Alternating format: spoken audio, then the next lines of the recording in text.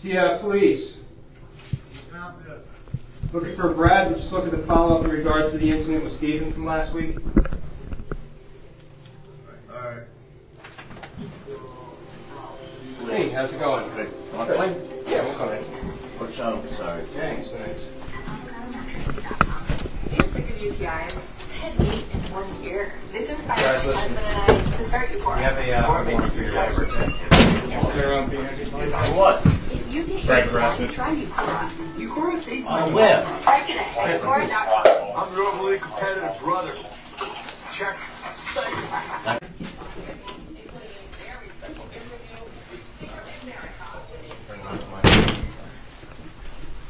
Gentleman had a warrant for cyber harassment. Apparently he had sent some threatening emails to the housing director of the city of Cranston, and there's been an ongoing investigation for a couple months. So we have him in custody now. We'll be bringing him back to Cranston Police headquarters for booking.